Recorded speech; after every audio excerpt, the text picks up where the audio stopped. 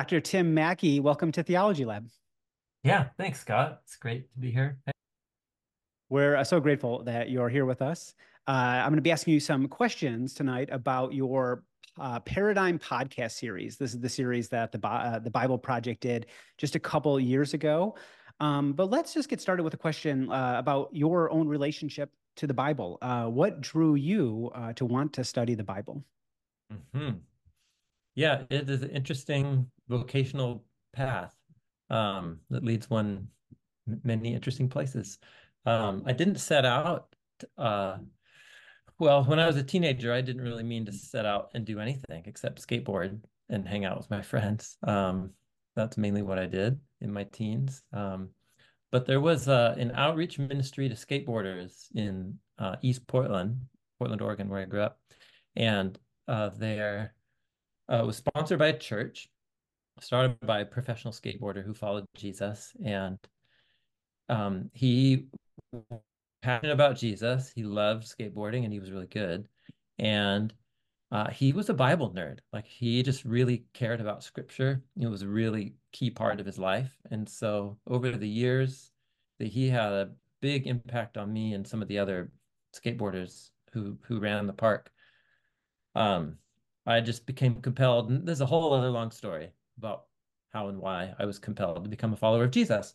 And so when I did, it was just this really beautiful community based on sharing and living the good news of Jesus out in our skateboard community in Portland.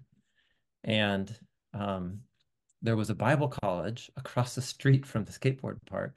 And so the guy who started the ministry asked me to teach a Bible study to junior high skateboarders.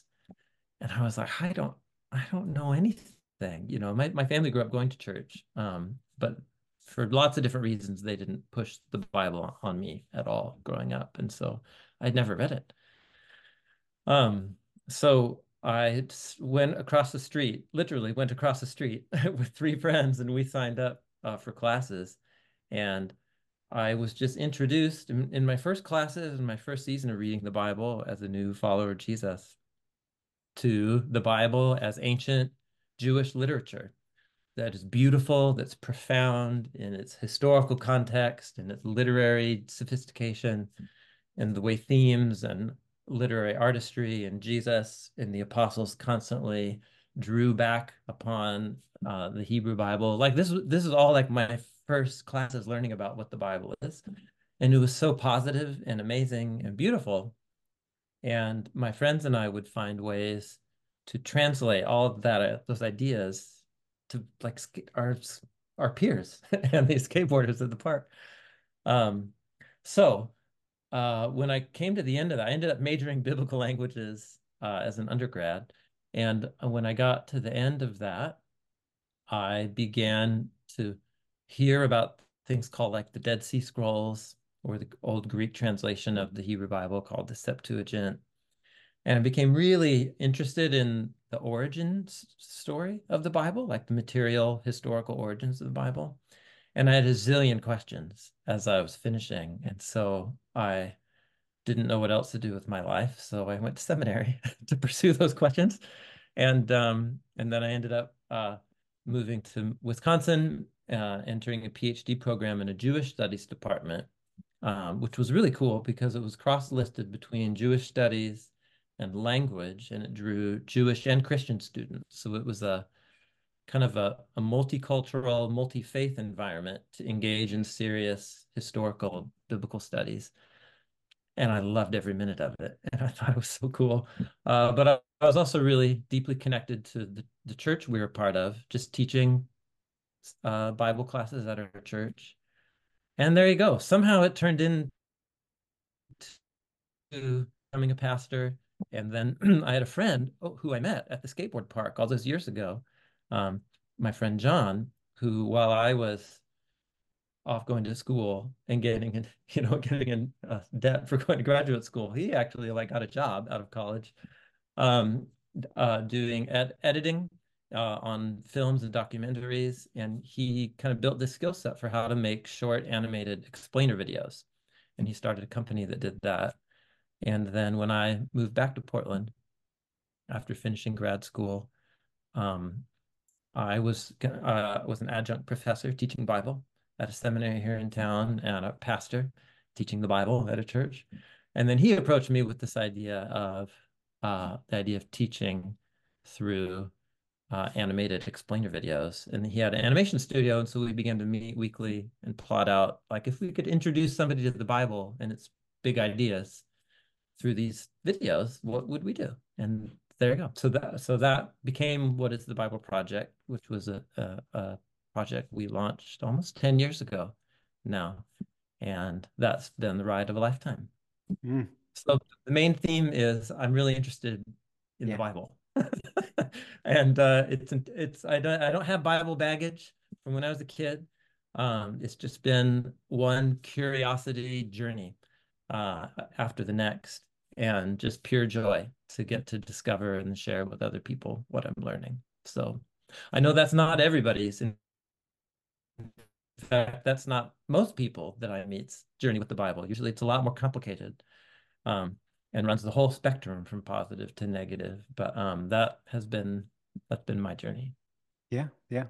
Well, that shows in a really interesting way. Like, folks, no one's born a Bible scholar, right? And over a lifetime, you Yeah, become yeah. one, and a lot of work.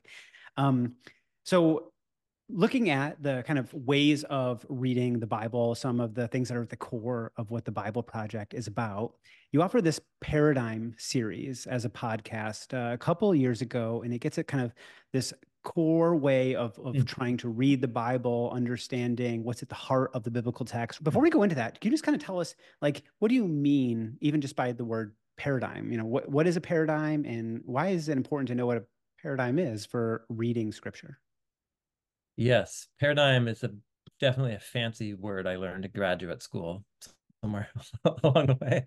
Um, uh, so it's a word that refers to the framework of ideas that we take for granted in how we engage and live and talk and think about the world, so that they're actually the ideas that we usually don't think about. We think through them, kind of like glasses. Ideally, after the first few days of having on new glasses, you just are looking through them, not at them anymore. Especially, when you get new frames, and then it's kind of like a new way of seeing the world. So a paradigm's kind of like that. And there can be paradigms. We all are thinking through paradigms for all kinds of things. Um, and so it's a way of talking about our unconscious assumptions that we operate with when we do something. So for the Bible, um, what I have noticed and has been my own experience through time is anytime I learn something new that's either in the Bible or about the Bible that I haven't encountered before, I have to take it on board. And sometimes it's just a natural implication of something I already thought. It's just way cooler or a little more complicated. But sometimes you learn things about the Bible or in the Bible, and you're like, what? Like, I don't have a category for that. I've never heard anyone in my experience talk about that. Is that true? And if that is true, I need to rethink a whole bunch of things. And so the Paradigm series was an effort to say, what if we could recover as best as we can the paradigm or the assumptions that Jesus himself had, and that the apostles had, and that Israelites of the Second Temple period, who actually wrote and shaped the biblical collection in this form that we have it. Like, what were their assumptions about these texts? And especially Jesus, because the only reason I read ancient Israelite texts for my job now is because I follow the Jewish Messiah. Um, and that's why. And so I think I really am invested in what Jesus thought, what his paradigm was about the scriptures.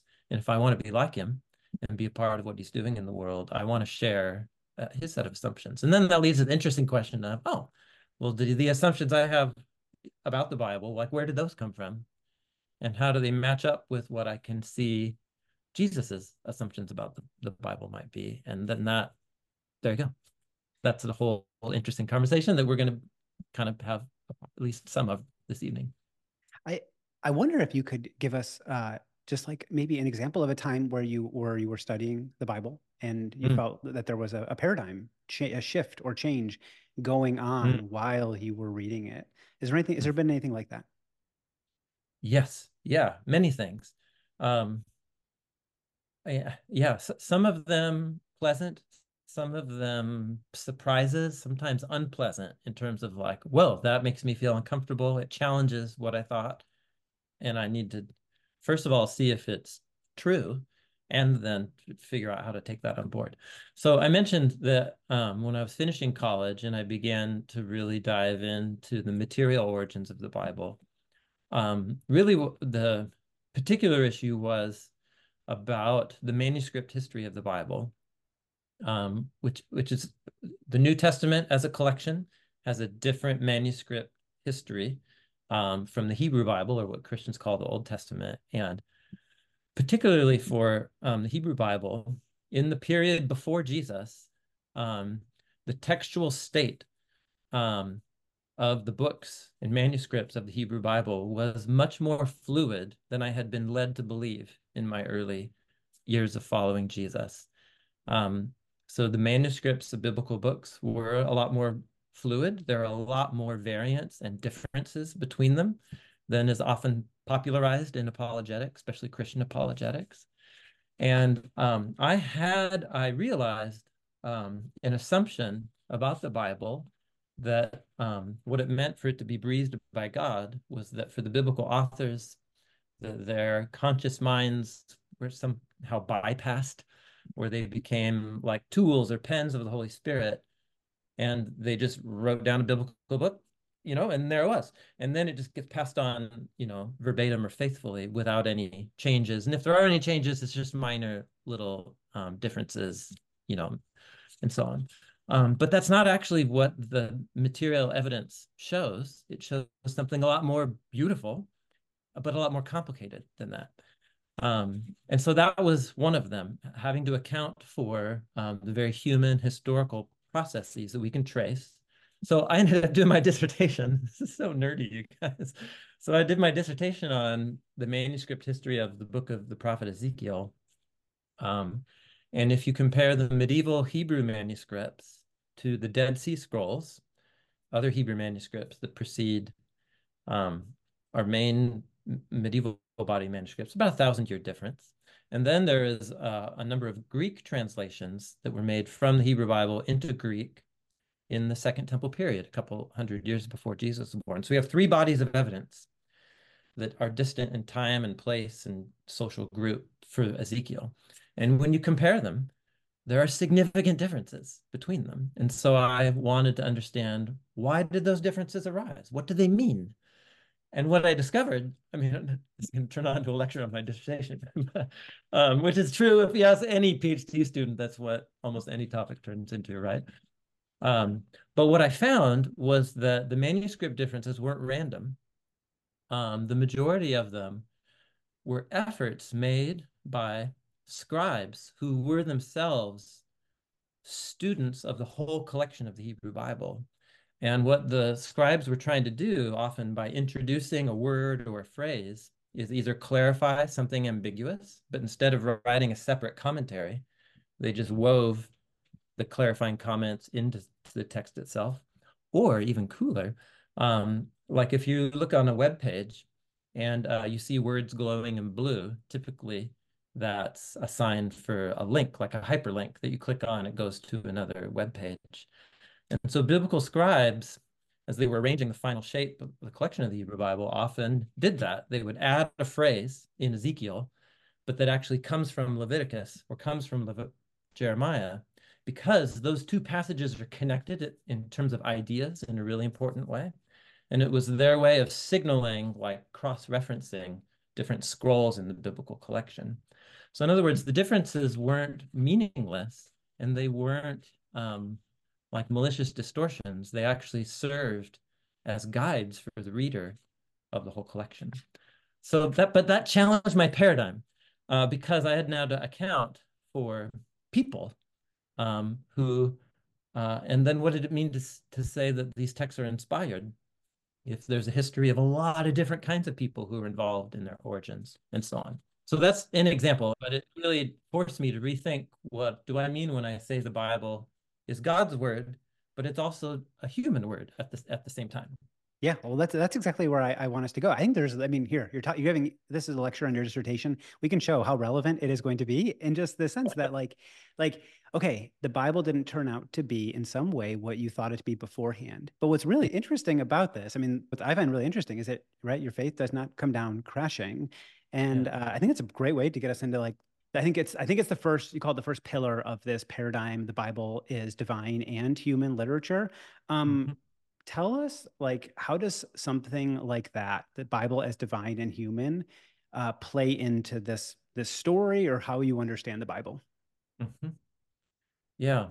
Well, it's interesting. One, it's challenged my paradigm for what it means for uh, the origins of the Bible, but it's also been at least a growing insight and conviction for me that the biblical story itself is trying to explore for us the mystery of God's activity in the world and his action in the world in and through human partners. So it's both about where the Bible comes from, but also what the Bible is about the mystery of divine human interrelationships. Um, so what is interesting is if you look at clues or statements about the writing of biblical books in the Bible, and there's actually quite a lot of them, little moments where there'll be a story or a moment that'll um, make explicit like how the part of the Bible you're reading came into existence. Moses writes something down, Jeremiah or Ezekiel, that kind of thing. Um, and what you find are people having experiences where they are described as being fully in their right mind. They're like not under possession. There are moments where people's minds are, as it were, overwhelmed by the presence of God and where they become like a mouthpiece for God. This happens to numerous biblical prophets. But what's interesting is none of those stories ever mention writing. They're about the prophets having their experiences. And if mentions of writing is made, it's always much later or apart from those experiences, which means that for the biblical authors, it's not scandalous to them that Moses wrote down. The first time Moses is mentioned as writing is right after they just barely escaped alive by a fight they had with the Amalekites in the wilderness. And then Moses writes it down to be remembered in Exodus chapter 17. And there's no like vision, there's no glory cloud that takes over him. It's just like, oh man, God saved us today. We need to never forget this. And so he writes it down. So for the biblical authors, they have a more sophisticated way of thinking about God's action in the world, that it's not separate from human action. That one of the primary ways that God does work in the world is through people and through human agency. And then that shades into then what the biblical story is about, which is the fundamental premise of the biblical story, is about how God provides this well-ordered world full of potential and beauty.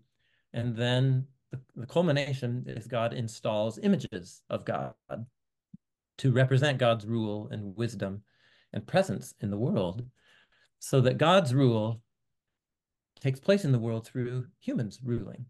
And the whole thing is about a divine human partnership.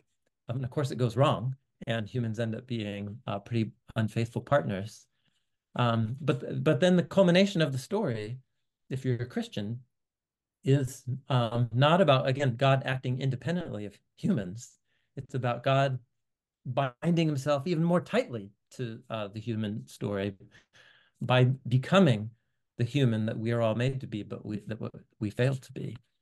And so in a way, the incarnation of Jesus as divine and human is really tightly connected to the origin of the Bible as divine and human. And it was really important to the first few centuries of early church leaders to clarify that the humanity and the deity of Jesus are not mutually exclusive. They're distinct, but they implicate each other, and you can't pull them apart. You can't say, well, that was like the God part that did that, and then that was the human part that did that. They're fully bound up. And for me, that has become a helpful way to think about the Bible itself. I met a lot of people in graduate school and then in church ministry throughout the years where they would find out about the complex manuscript history of the Bible. They would take a class like Introduction to Biblical Literature, and they find out about the complex human history of the Bible, and it would just scandalize them, or their whole faith would fall apart. And at first, I was so fascinated with that because that's not what happened for me. Um, and as I began to poll, usually what I began to discern is that the person in question had an assumption that if God is active in the world, it's independent or has to be exclusive of human agency. And therefore, the Bible, we have to prove that the Bible came into being in this miraculous way that can't be explained by normal human beings or processes. But and a lot of apologetics energy goes into making that kind of case about the origins of the Bible. And I think I just want to step back and say, but why do we feel like we need to provide that kind of, the Bible is remarkable, but I think the way that it is remarkable is maybe even more sophisticated than our assumptions might lead us to. So that's kind of a first pass at that question. There's more Yeah. to explore there, of Yeah. course. I have to say, I just love the way you can talk about this, like the multi-layered origins of the Bible, and then see this as like a way that can draw us into the text itself. Mm, That it's actually like a sophisticated understanding of mm, of how God works. mhm. Instead of it just like again being scandalous or leading to just like the end of one's faith. This can Yeah. actually be invitational. I'm curious to if there's any part of like of this that has it's changed the way that you see like the task of studying the Bible. And let me try to clarify that question a little bit. Mm, But mm. just seeing like how involved we as people, as people are in the formation of the Bible itself and the way that God speaks. I think in the Paradigm series, you say that the only time that God works in the world apart from some medium in creation is Genesis 1. Every other time, God's working most often with people like us. Has this like when you're studying the Bible, has it changed how you relate to God and think about how you might experience God in the work of studying the Bible? Yeah, that's right. The comment you're referring to is that of all the times God's Spirit is mentioned, God's Spirit is one of the main um, words the biblical authors use when they want to talk about the direct presence of God within creation, but in a way that it's not like you can identify God as a thing somewhere, but rather it's a pervasive presence under everything, but it's a personal presence. And God's the Spirit, which is the Hebrew word ruach, which means breath or wind or personal presence. And apart from before humans entered the story on days 1 through 5 of creation, um, every time God's Spirit is mentioned throughout the rest of the Bible, it's always in connection with a human who is acting under the prompting, guidance, influence of that presence. So the way God acts in the world is through humans acting in the world, and those aren't different. Um, so has it affected how? I mean, yes, it's. um, I was a loser when I was a teenage skateboarder. I had no, I had really not truly not a lot going for me, and it was really my discipleship to Jesus that woke me up to um, the existence of other people as being as important as myself. I know that seems silly, but I was a teenage boy. Um, uh, it's been the Bible that has led me on a journey of intellectual growth, but also, Lord willing, you have to ask my wife, I suppose, of personal and character growth. Like all of it has been led by my discipleship to Jesus through just reading and studying and learning from Scripture a lot, especially on this point, that the way God is acting in my own life isn't independent of my own action and choices and will and desires. And it could be like this. There's so many places where this is perfectly obvious in the Bible. Like maybe I just didn't have eyes to see it because it's not where I was at in life, in my first, 30 years. But now it's so clear to me that Bible really isn't about anything else except about the mystery of God and creation and God and humans and the way God is present in the world. So it's transformed everything for me. But it's hard for me, it's a paradigm now. So it's hard for me to think about it Yeah. because it's more something that I think through. But that's a slow process for most of us. I think that there's just something really compelling and really good to see in the way you navigate these, the way that you and your team at the Bible Project like show that hey, there's this complexity to the Bible, but it's actually this invitation, and we might see God working in new ways, having our assumptions changed, but maybe our faith strengthened at the same time, because a Mm, lot of folks are asking big questions around this, and it's I think mm. it's a really good testimony. So we Yes. Well, just one quick yeah. thought on that. I've, as the years have gone by, I think I'm able to see that when I hit questions or issues that bother me that are raised by the Bible, Mm, there was a season where I saw them as problems. Like that's a problem in my way that I need to solve so that I can have like a coherent view of reality.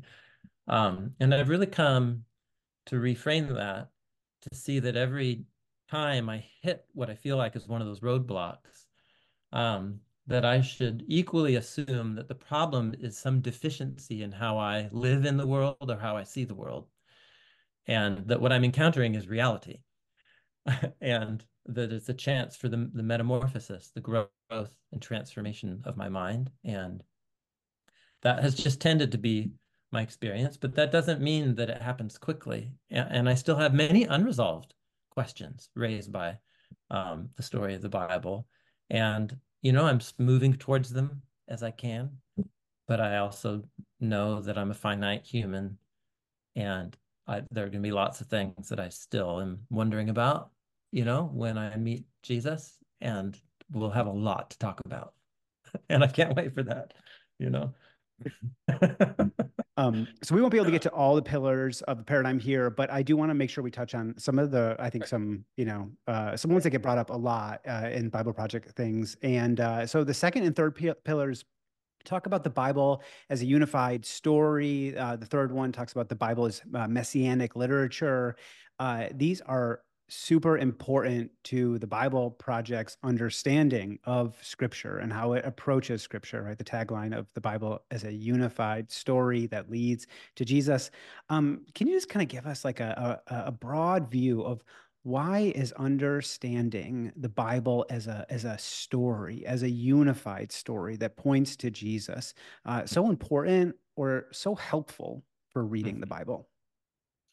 Yeah, well, one simple way to respond is what we think something is and what we think something is for will, even before we come to it, will predetermine how we use it, what the experience is like.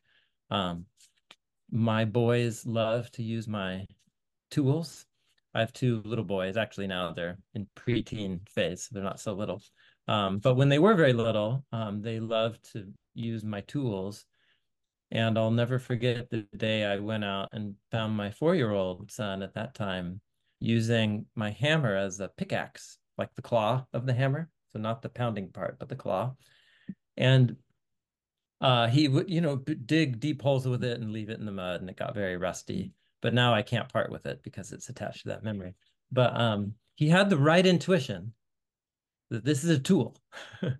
But he didn't fully understand what it was for. And it was kind of like a double problem then, because not only did he not get to experience the benefit of what this thing is made to do, so he misses out on that, but then he's using it for something it wasn't quite designed to do that way. And you can make it do that. You can make it as a pickaxe, but it doesn't function very well. So in my experience, what the habits that many people develop in relationship to the Bible is based on a good intuition, but poor execution or poor method. Um, and for lots of different reasons, in some parts of the Christian tradition, especially in the modern West, a set of mental habits has become attached to how we think about the Bible as like a reference book, um, whether that's like a theology encyclopedia. So, because what I'm really after is like doctrine or a philosophy or a worldview, and where are the parts of the Bible or the sentences, the chapters and verses in the Bible that answer this question or that make this point that supports this doctrine or this idea. And then that's how many people learn the Bible, is as a handbook of doctrine.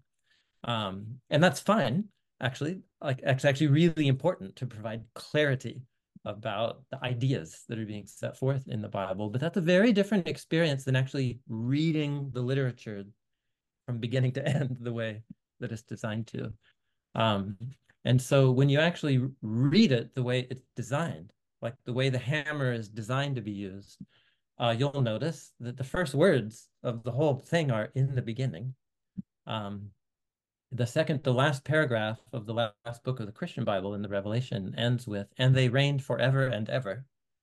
And just even on that level, you're just like, I'm pretty sure that that's how big epic stories work. In the beginning, forever and ever. And in between is a whole lot, a huge cast of characters, and but a unified story. And so what I find is that when people's primary relationship to the Bible is as a reference book, they just go to parts of it and they don't sit down and take it in big chunks or see any little part in light of where it comes in the bigger story. That's where the complicated, often sad history of misuse or abuse of the Bible tends to come from people with a reference book paradigm.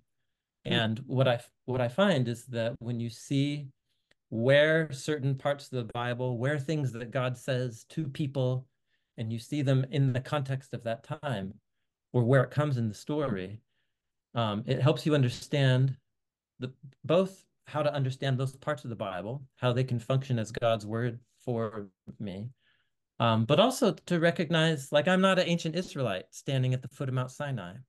And so the hundreds of commands that God gave to Israel in the Torah, I have a different relationship to those commands than the people in the story itself. But yet that is still part of God's word for me, is to hear God speaking to those people at that moment in the story. There's wisdom for me there. But it's not the kind of wisdom where, like, well, God told me to do it because it's a command in the Bible. So narrative context, so that's one piece. I think the other piece so that's a unified story. But the messianic part is that Jesus claimed that the whole story of why God called the people of ancient Israel, the vocation and partnership that God entered into with them, why it ended in such a disaster, and then why God chose not to abandon those covenant partners, even in the midst of that disaster, that led to a lot of suffering.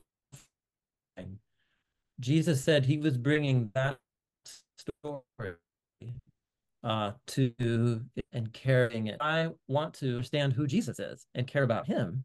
I should at least care about what he thought was important to understand him. And that means understanding the story that he thought he was carrying forward.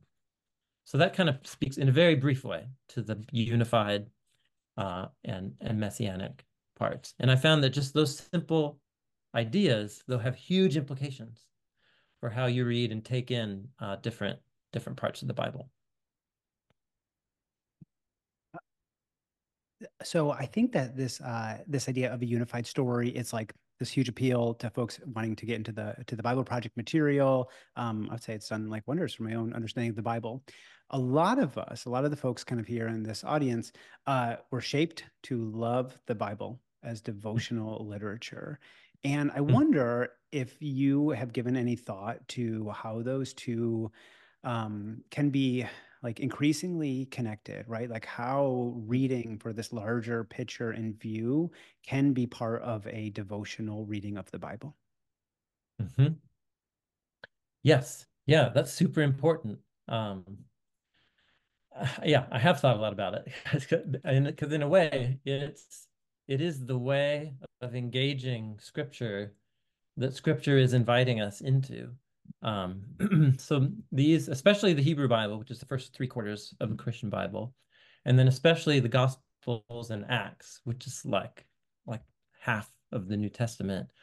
Um, these were all written in a particular mode and style of ancient Israelite literature that's super different than how we think about narrative and poetry and take it in today.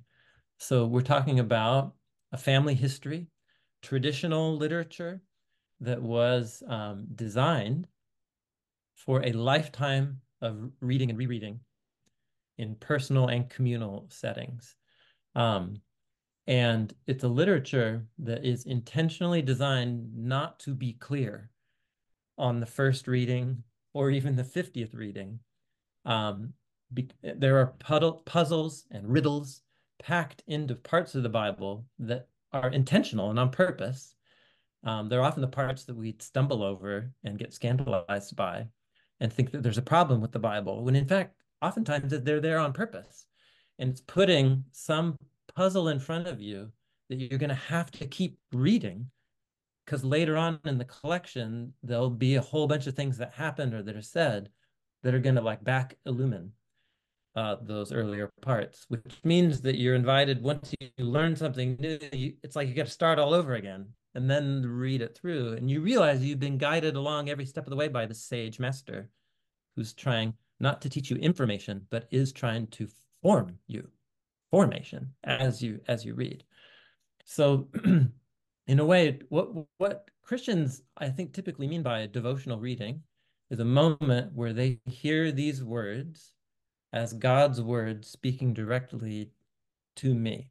And that is an ancient, it's a way of reading these texts that's baked in to like what they are for. There's actually a poem. It's sort of like a meta poem, a poem in the Bible about what it means to be an ideal reader of the biblical collection that we call Psalm 1. It's the first poem in the Psalm scroll. And it depicts somebody who's really devoted themselves to a life of virtue and goodness, telling you about especially the types of people that they don't associate with. And then what it describes is someone whose delight, like their actual joy and delight, is to sit and learn the wisdom of God revealed in Scripture. And the word used for it isn't just read, it's the Hebrew word hagah, which gets translated often to meditate in English. But it's a fascinating word. It's used elsewhere of dove, the sound that doves make when they coo. It's used one time in Isaiah of a bear like moaning as it has captured its prey, and it's like we would say growling, I think, something like that. But what it refers to is a quiet muttering or reading aloud or recitation. Um, so the ideal reader of Scripture is somebody who quietly, over a lifetime, personally and communally, is reading Scripture aloud, precisely to hear God give them wisdom and to teach them. And so that can happen in different modes. That it can happen in the form of reading and like tracking with what's happening in the story and the ideas in it. It can also be where, especially with the Book of Psalms, which is human prayers to God that have become God's words to people, which that itself is a great example of the divine and human coming together. People's words to God become God's words to people. And there's 150 prayers there that from their origin and throughout history have been like a training school of what it means to pray as people adopt these words into their own prayers. So devotional reading of the Bible is actually woven, it's not really separate from studying the Bible. I don't think Jesus would have understood the difference. For him, it's just meditating on Scripture. And you might do it as you pray. You might do it as you are reading and understanding and asking God for insight. But really, what it is it's about these Scriptures are made to form us. And whether we do it devotionally or through study. It's just kind of two different modes with hopefully the same outcome. Yeah, I really appreciate that, Tim. I wonder if you could actually say one more word. This will be a last question from me, and then we'll go to the Q&A from our live audience here. Yeah. Um, about the Bible as meditation literature. I think when I'm listening to the Bible Project, there's a way that there are connections made within the text itself that I haven't seen done since Mm, I was a graduate student mm, and reading the text, reading the Bible frequently with Jewish friends who were mm, just steeped in the Bible. Like it was just part of who they were. And the way you talk about meditation literature, I see resonances to that. So can you kind of just tell us, give us a sense of what meditation literature is and mm. how you might sell folks on looking to read the Bible that way? Yeah. Well, in a way, everything I'd said in the previous response is the definition. It's a type of literature that's very dense. It's not made to be clear on the first reading. It's like reading a riddle or a puzzle. Um, and the reader is guided along a journey so that certain things are withheld from you so that you won't understand them on purpose. But precisely so that it will raise a question that will be illuminated as the story develops. And the way biblical authors do this is by cycling. So there's a basic set of story themes and cycles that resolve through the same repeated words in the first 11 pages or so, what we call Genesis 1 through 11.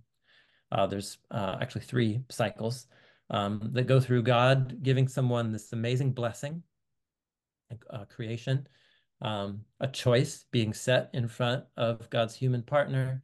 They have a wrestle match of a choice with their desires and trying to discern good and bad. And whatever the test results, good or bad, they succeed or fail, resulting usually in escalation of goodness or escalation of badness that results in either people getting along and making peace and more abundance, or a fracturing and intensification of fracturing of relationships leading to outbreaks of violence.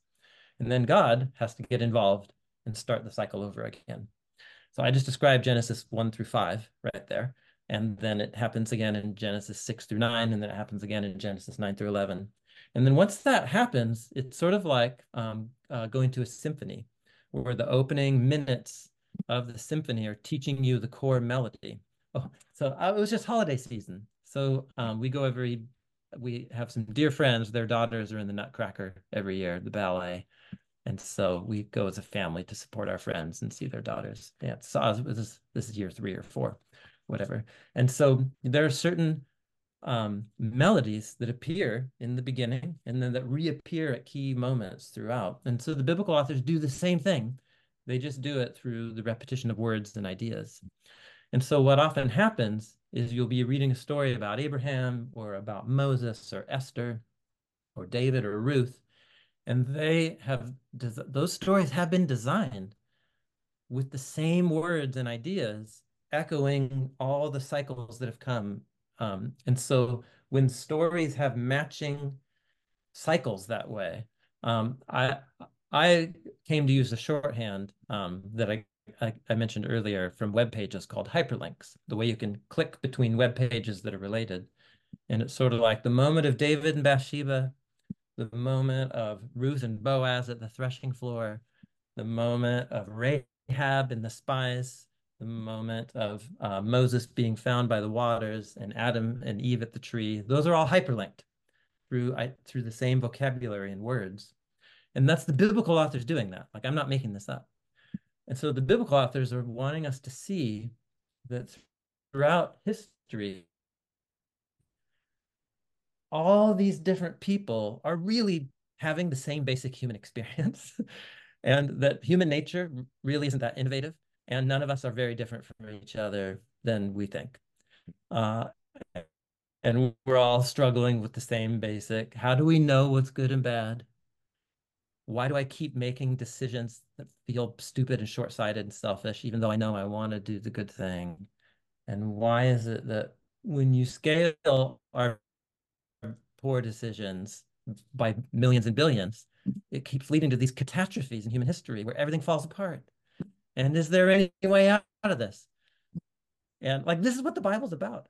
And and then when I stop and I think about that, I'm like, this is what my life is about. And this is like this, the Bible's about reality. It's not about something other than what real life is. And it presents the story of Jesus as the wisdom of God become human to be and do for us what we can't seem to be able to do for ourselves. Sorry, I almost gave a little sermon right there. But like that's what it's about. But it's precisely the repeating cycles of the stories. And then it's the way the gospel authors, Matthew, Mark, Luke, and John, the gospel authors want to portray Jesus as carrying forward the story of Israel. That's why there's so many creative links and words used about Jesus that are taken from stories and poems in the Old Testament. But what the story of Jesus and of Israel is about what God is doing in response to the human problem set up from the very beginning of the story.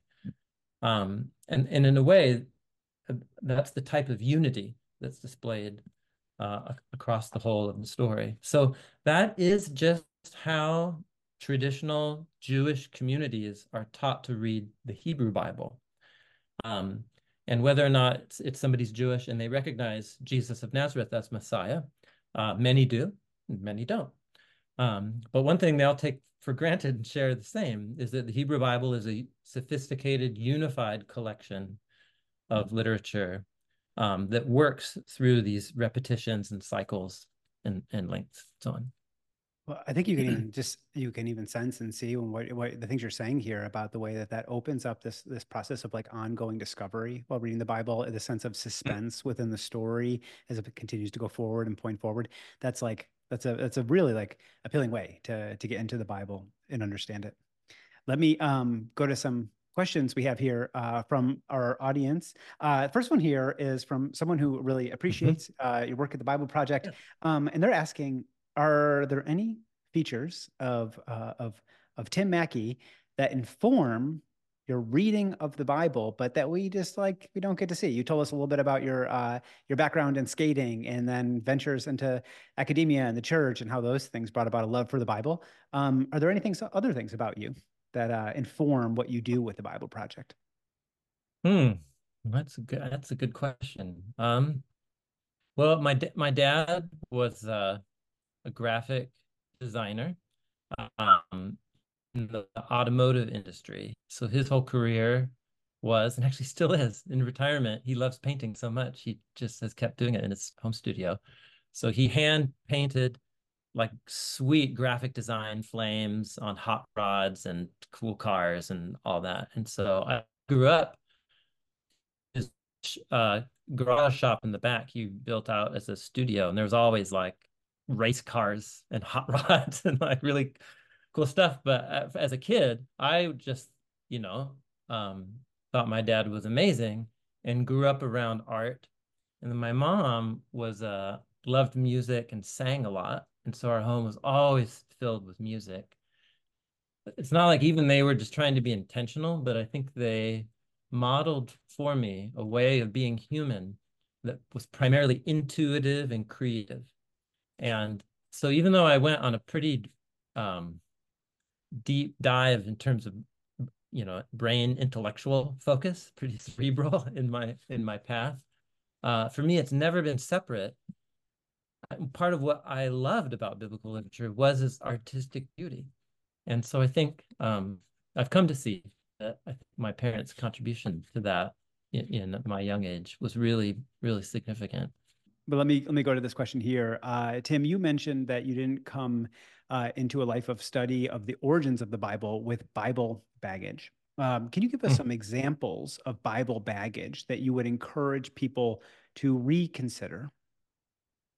So I'll just think of examples from people, friends that I've had. So I'm thinking of a friend who grew up in the Lutheran tradition, and this isn't about anything unique to the Lutheran tradition. That's just was my friend's context, and but like really involved with his church. His dad was a minister at the church. He was confirmed at age 13. Um, but for him, as I got to know him, the Bible represented the opposite of intellectual sophistication. It ended up, for him, it was associated with don't question, just believe it. Um, and so when he began to have questions about the Bible, I was like, yeah, man. Oh, there's like, is that your question? Here's two more that are even more interesting.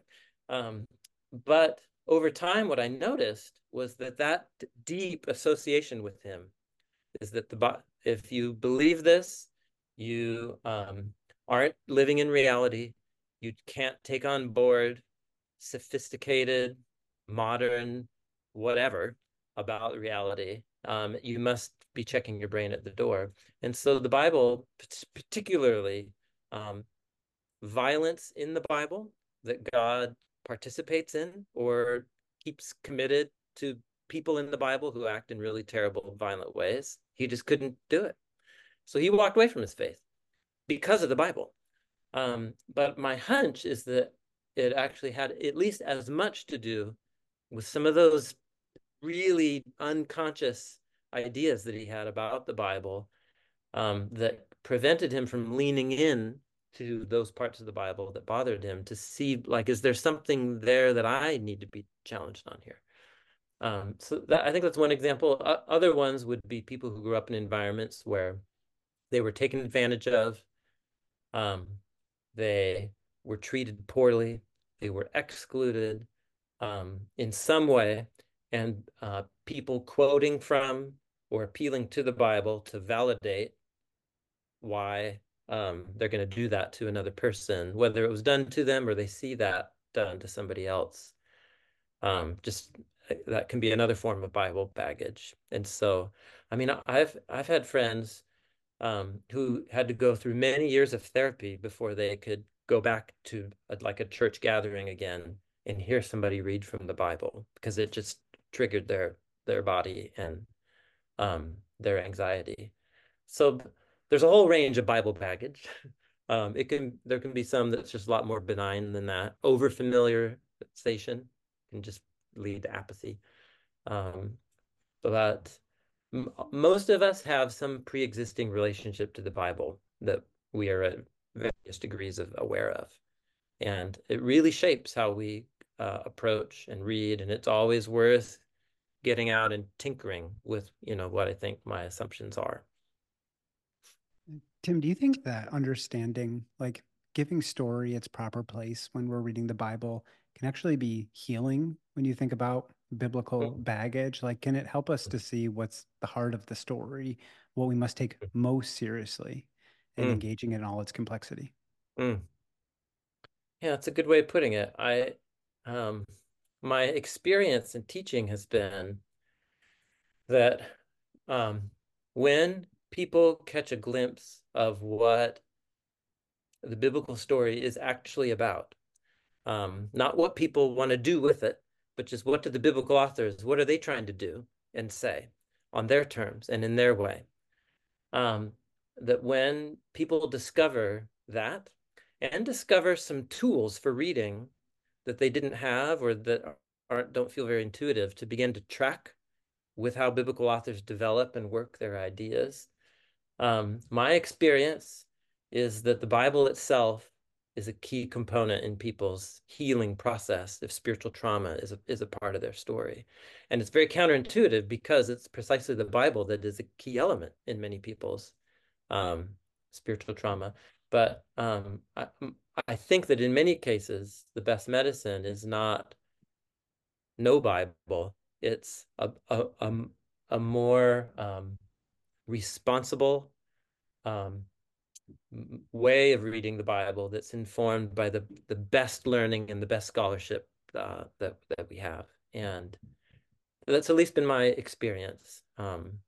I mean, I can just think of remarkable experiences I've had in the classroom where students who came in agnostic or atheist, and they'll finish like a class on the Torah or the Pentateuch, and they still are like have a lot of questions, but one thing they are compelled of is that this is amazing.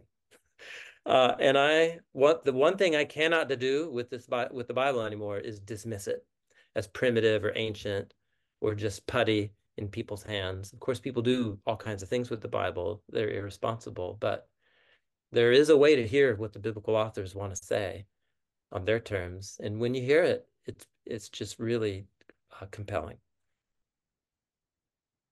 Well, I think that would be a good note for us to end on. Tim Mackie, you've been a fantastic guest. Thanks so much for being with us.